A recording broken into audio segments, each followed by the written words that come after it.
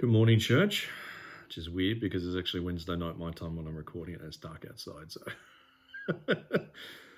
if you don't mind, let's just begin with prayer. Amen, Lord God. Father, help clear my mind and help me just to share this, Lord. Because it actually has been very hard to just focus in and just talk about this and just present a sermon on this subject, on this passage, Father. So I just pray that you bring it alive, that, Lord, it's not my words always, that it needs to be your words, Lord. And I just pray that it is your words that come through and that it is your inspiration, Father. And help me not to speak on my own, because this is the sermon. This is actually what you want to share, God. So I need to be in touch with you and in tune with you. And I pray, God, that you help me just to speak what you want me to speak and not what I want to speak. So, amen, Lord. I just pray this, Jesus, in your name I pray. Amen.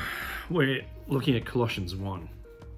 We've been going through Colossians. Duncan took us through a couple of weeks back talking about the conflict that was going on, and that the church in Colossae at the time was being influenced by all these different competing ideas, from paganism, the Greco-pagan mythological world, to Judaic ideas, and a kind of a mishmash between the two as well. And so Paul enters into this to set things right. He enters into this to try and iron these things out and get the church focused on what counts. And we're going to be going through Colossians 1 verses 15 to 29. And right here, Paul just narrows in on Christianity. What is Christianity? It's Jesus. It's Jesus, pure and simple. It's just us trying to connect in a personal way to the creator of the universe. It's us just trying to know him. And I'll confess, this is probably about the 11th time now I've tried to start this sermon. And I actually have struggled to try and figure out what to share in this. And so I've got to say I'm very grateful to this book here, and I'll take you through most of what I'm going to share is actually coming from here. But Paul wants the Colossian church just to focus in on Jesus. And we're going to start in verse 15. So let me read. The Son is the image of the invisible God, the firstborn over all creation. For in him all things were created, things in heaven and on earth, visible and invisible. Whether thrones or powers or rulers or authorities, all things have been created through him and for him. He is before all things, and in him all things hold together. And he is the head of the body, the church. He is the beginning and the firstborn from among the dead, so that in everything he might have the supremacy. For God was pleased to have all his fullness dwell in him, and through him to reconcile to himself all things, whether things on earth or things in heaven, by making peace through his blood shed on the cross. Once you were alienated from God and were enemies in your minds because of your evil behavior, but now he has reconciled you by Christ's physical body through death to present you holy in his sight, without blemish and free from accusation. If you continue in your faith, established and firm, and do not move from the hope held out in the gospel. This is the gospel that you've heard and that has been proclaimed to every creature under heaven, under which I, Paul, have become a servant. Now I rejoice in what I am suffering for you, and I fill up in my flesh what is still lacking in regard to Christ's afflictions for the sake of his body, which is the church. I have become its servant by the commission God gave me to present you the word of God in its fullness, the mystery that has been kept hidden for ages and generations, but is now disclosed to the Lord's people. To them God has chosen to make known among the Gentiles the glorious riches of this mystery, which is Christ in you, the hope of glory. He is the one we proclaim, admonishing and teaching everyone with all wisdom, so that we may present everyone full and mature in Christ. To this end, I strenuously contend with all the energy Christ so powerfully works in me. Theologians have looked at this and they believe that verses 15 to 20 are a hymn. If you look at it, there's a rhythm to them, and there's also an interjections in those rhythms that look like Paul is emphasizing things on his own to bring out what's said in that hymn. So hymns were common in the early church, and if you think about the way our old theological songs, the hymns that we have, there's deep theological truths. I love those 18th, 17th century hymns because they say such deep things in them when we sing them. I Vow to You, My Saviour is one of my favourite hymns, and you think about the depth that comes out of that song, and the melody that's been put to it. It rises and falls and carries your soul with it as you listen to the music, but in the words themselves is a depth to them that here we're seeing a hymn pulling out deep theological truths. This one, when Paul shares this, he's carefully written it to convey the specific self-contained message about Christ to the Colossians. It's designed to draw attention to the person and the work of Christ in cosmic and in salvation terms. Paul shows his readers that we were reconciled to lead a moral and obedient life under the lordship of Jesus. Paul is countering the false teachings that the Colossians have been receiving, and he's redirecting them back to focus on Jesus. The primary purpose of the hymn is to establish the superiority and the preeminence of Christ in all things, in everything, every aspect of life, period. Verse 15, he says, He, being Jesus, is the image of the invisible God. The Greek word icon is the image, and it communicates the idea that Christ participates in and with the nature of God. The result of the incarnation is that the invisible God becomes visible in the God-man Jesus Christ. So the God who seems distant in a sense and hard to touch, hard to connect to, becomes personal, becomes real, and becomes relational. And we can interact in a very direct sense that we as people understand.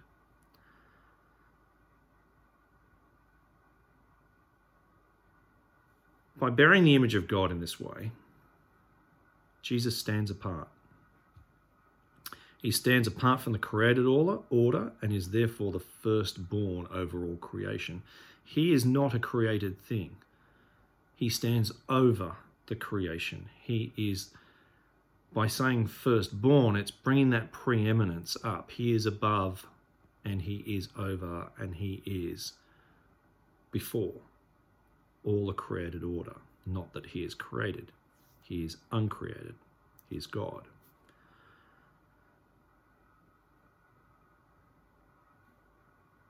So by bearing the image of God, Jesus stands apart from the created order and is the firstborn, therefore, over all creation, that preeminence. Verse 16, talks about all creation, and by him all things were created, things in heaven and things on earth. So God created the whole universe by him, by Jesus, and for him, for Jesus. Jesus is both the agent of creation, the causal agent of creation. If you know anything about philosophy and, certainly William Lane Craig's arguments for the philosophical arguments for the existence of God, Jesus is the causal agent.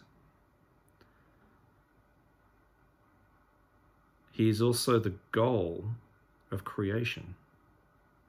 And this, I think, something is, I miss this. I know and recognize that Jesus is the uncaused first cause for the creation. But I forget that he's also the goal of creation. All of creation finds its goal in Christ alone.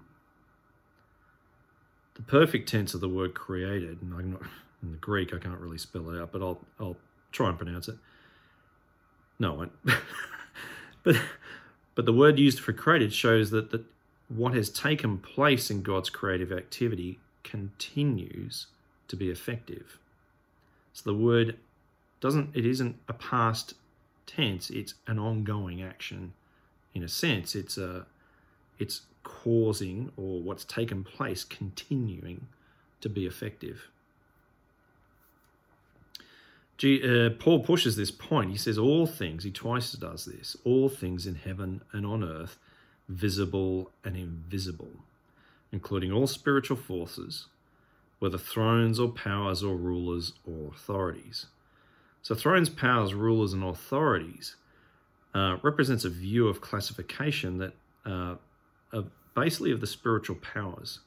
So people in the first century were kind of familiar with this terminology. They would view spiritual powers, the gods and so on, in the pagan world as being thrones and powers and rulers and authorities. And you would have the rulers claiming that they were the direct, sons of God, of gods, because they were, in a sense,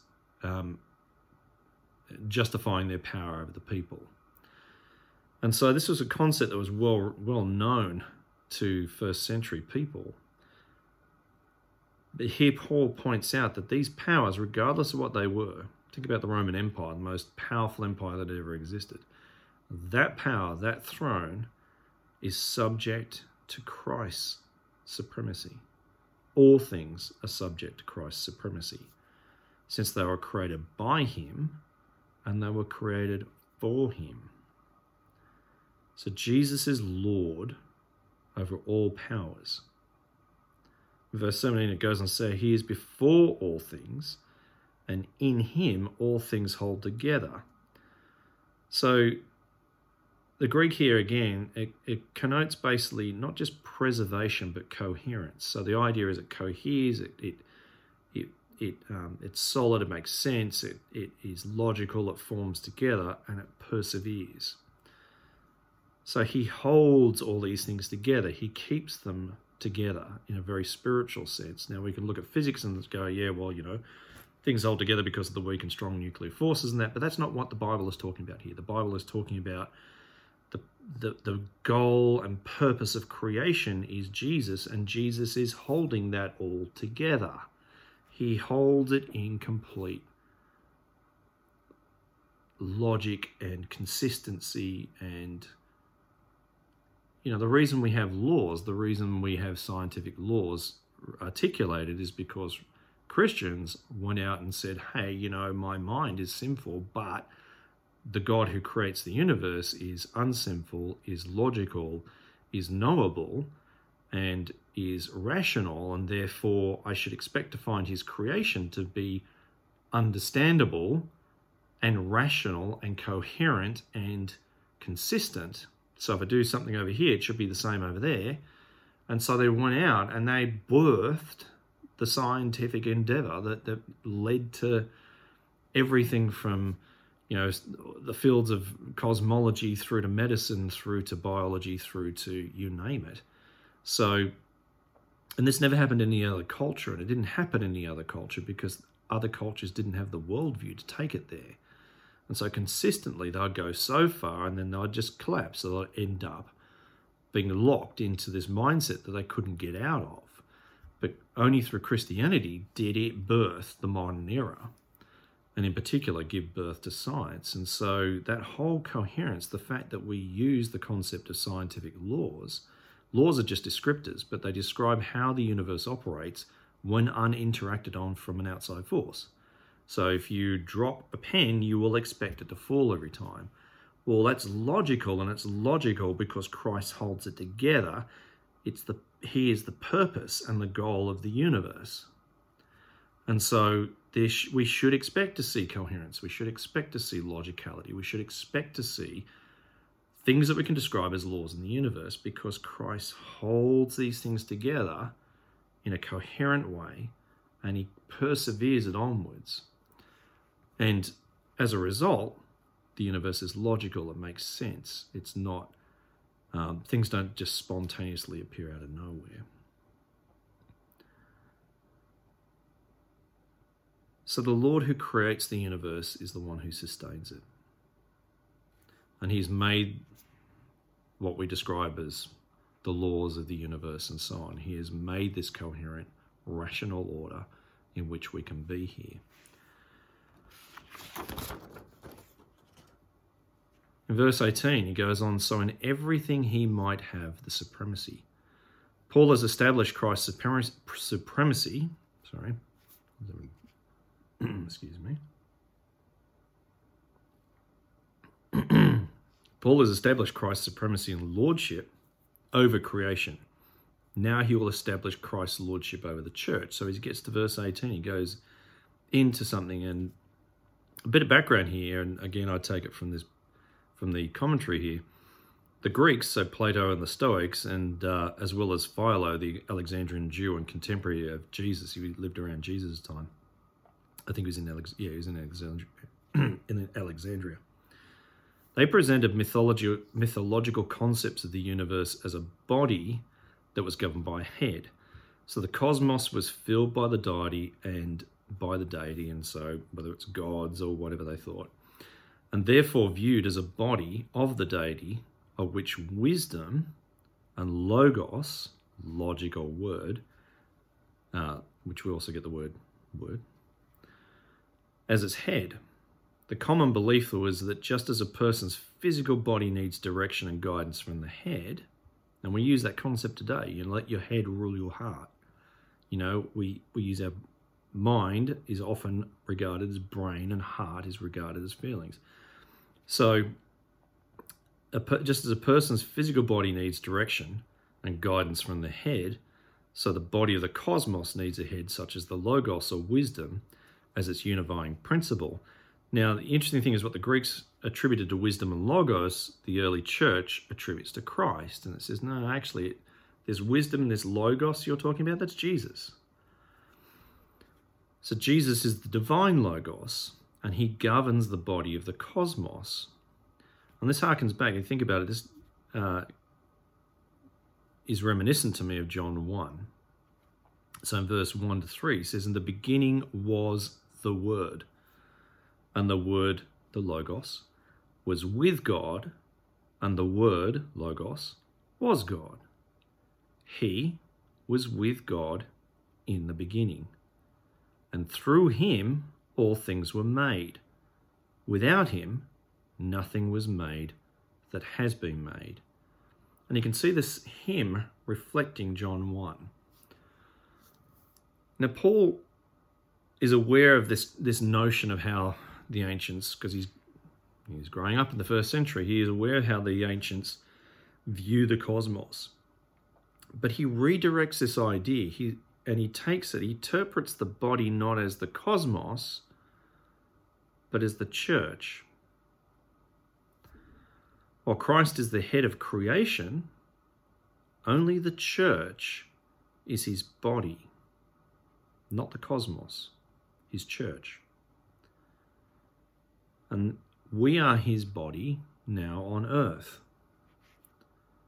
Paul wants the Colossians to know that the church is the place that exercises Christ's sovereignty over the cosmos.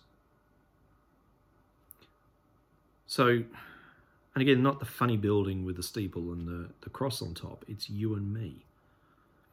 It's through us, through the collective us of the church, the ecclesia, the gathering, that Christ's sovereignty is expressed over the cosmos.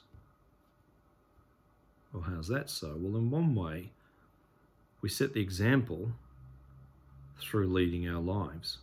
We are the fifth gospel. So you have the 4 written gospels and the 5th is us. How we respond to the gospel is the evidence of the gospel's truth working through us. Now, I'm not talking about us being perfect and sinless. I'm talking about what flows. And if you look at the history of the world and what Christianity has brought to the world is fundamentally different to what it was at the time of Jesus, solely because of the sacrifice of Christians. From anywhere from schooling for the masses through to hospitals, through to universities, through to even keeping ancient documents and recording them and rewriting them and keeping them for posterity, through to medicine, through to the sciences, through to human rights, through to the rights of women. You look at all other cultures, these things aren't organic to those cultures. They only come about because of Christianity in the West. And as the West grew and its influence and power grew, it influenced everyone else. And it's the underpinning worldview that dominates now. If you ever want an interesting read, and the book's about that thick, you can pick up Tom Holland's Dominion. And Tom is a historian. He always viewed himself as an agnostic, but he is one of the growing number of academics who now says, hey, in my very way I think and act, I'm a Christian, because Christianity has influenced my thinking so much. So Paul points out that Christ's body now is the church on earth, in this universe. And it's the second time that Paul uses the phrase firstborn, re-emphasizing the priority of Christ. The result is Jesus' absolute preeminence. So everything he might have the supremacy. Verse 19, he goes on to say, God was pleased to have all his fullness dwell in him. And this fullness, this Greek word, it equates basically to all of God's nature as it dwells in Christ. And it's the same word used in Colossians 2, verse 9 that we'll come to. For in Christ, all the fullness of the deity lives in bodily form. So the false teachers in Colossae gave undue prominence to supernatural powers that filled the universe, regarding them, these powers, as intermediaries between the gods and man. But Paul corrects this thinking in the church, and he says, no. He corrects this by affirming that the full nature of God dwells in Christ exclusively. Note that. It's exclusive to Jesus. It's not in any other source. There is no other name under heaven by which men can be saved. The Greek literally reads, because in him, in Christ, was pleased all the fullness to dwell. God is pleased for all the fullness to dwell. So Christ is the dwelling place, literally to take up residence in the Greek. Christ is the dwelling place, the residence of God. This drives home to the Colossians Christ's sovereignty. And in verse 20, and we'll bring it to a close, verse 20 Paul points out there was to reconcile to himself all things. So the hymn comes to a close with a final tribute to Christ as the agent of reconciliation. In verse 19, God was pleased that his fullness should dwell in his Son. In verse 19, God was also pleased that through him, through Jesus, to reconcile to himself all things. The estrangement's corrected, the hostility is ceased through the body of Jesus. We're saved. That all things are reconciled, whether things on earth or things in heaven. And don't read too much into that, meaning, what about angels? It's not talking about, it's talking about the totality of this salvation. It is full and complete. It's not just the church in this case, and humanity, that has been reconciled. The reconciliation wrought by Christ extends to the entire cosmic order. Something that was broken is set correct.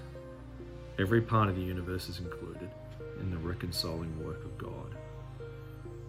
And as we said, the universe is made for Christ as the end goal. It's made through Christ and for Christ. And so, the take-home message, I guess, is that in our modern world, there's always somebody saying, well, there's many ways to God, or I'm a good person, or whatever. But you get, Christians are bigots, or whatever. There's always all these distractions everywhere at us. You've got people wanting us to pick up every social cause under the sun. They want the church to be the advocates for everything. They've taken the ideas that we gave them as Christians and they're trying to turn them back on us. But what does Paul remind us here? We're surrounded and bombarded by all sorts of other teachings going on. And these are worming their way into the church. There are churches that, what we call liberal churches, that just, don't even believe that Jesus rose from the dead and are into every social activist cause that there is. Well, what's our take-home message from this? Paul pulls us back and he reminds us, Jesus. Let's fix your eyes on Jesus, the author and perfecter of our faith, who for the joy set before him endured the cross, scorning its shame, and sat down at the right hand of the Father. Consider him who suffered such injustice from sinful men, so that you will not grow weary and lose heart. And that is our take-home message. Jesus. He who is before all things and has the supremacy over all things. And at the end of the day, all things are made for him. Thanks, church. Have a good Sunday.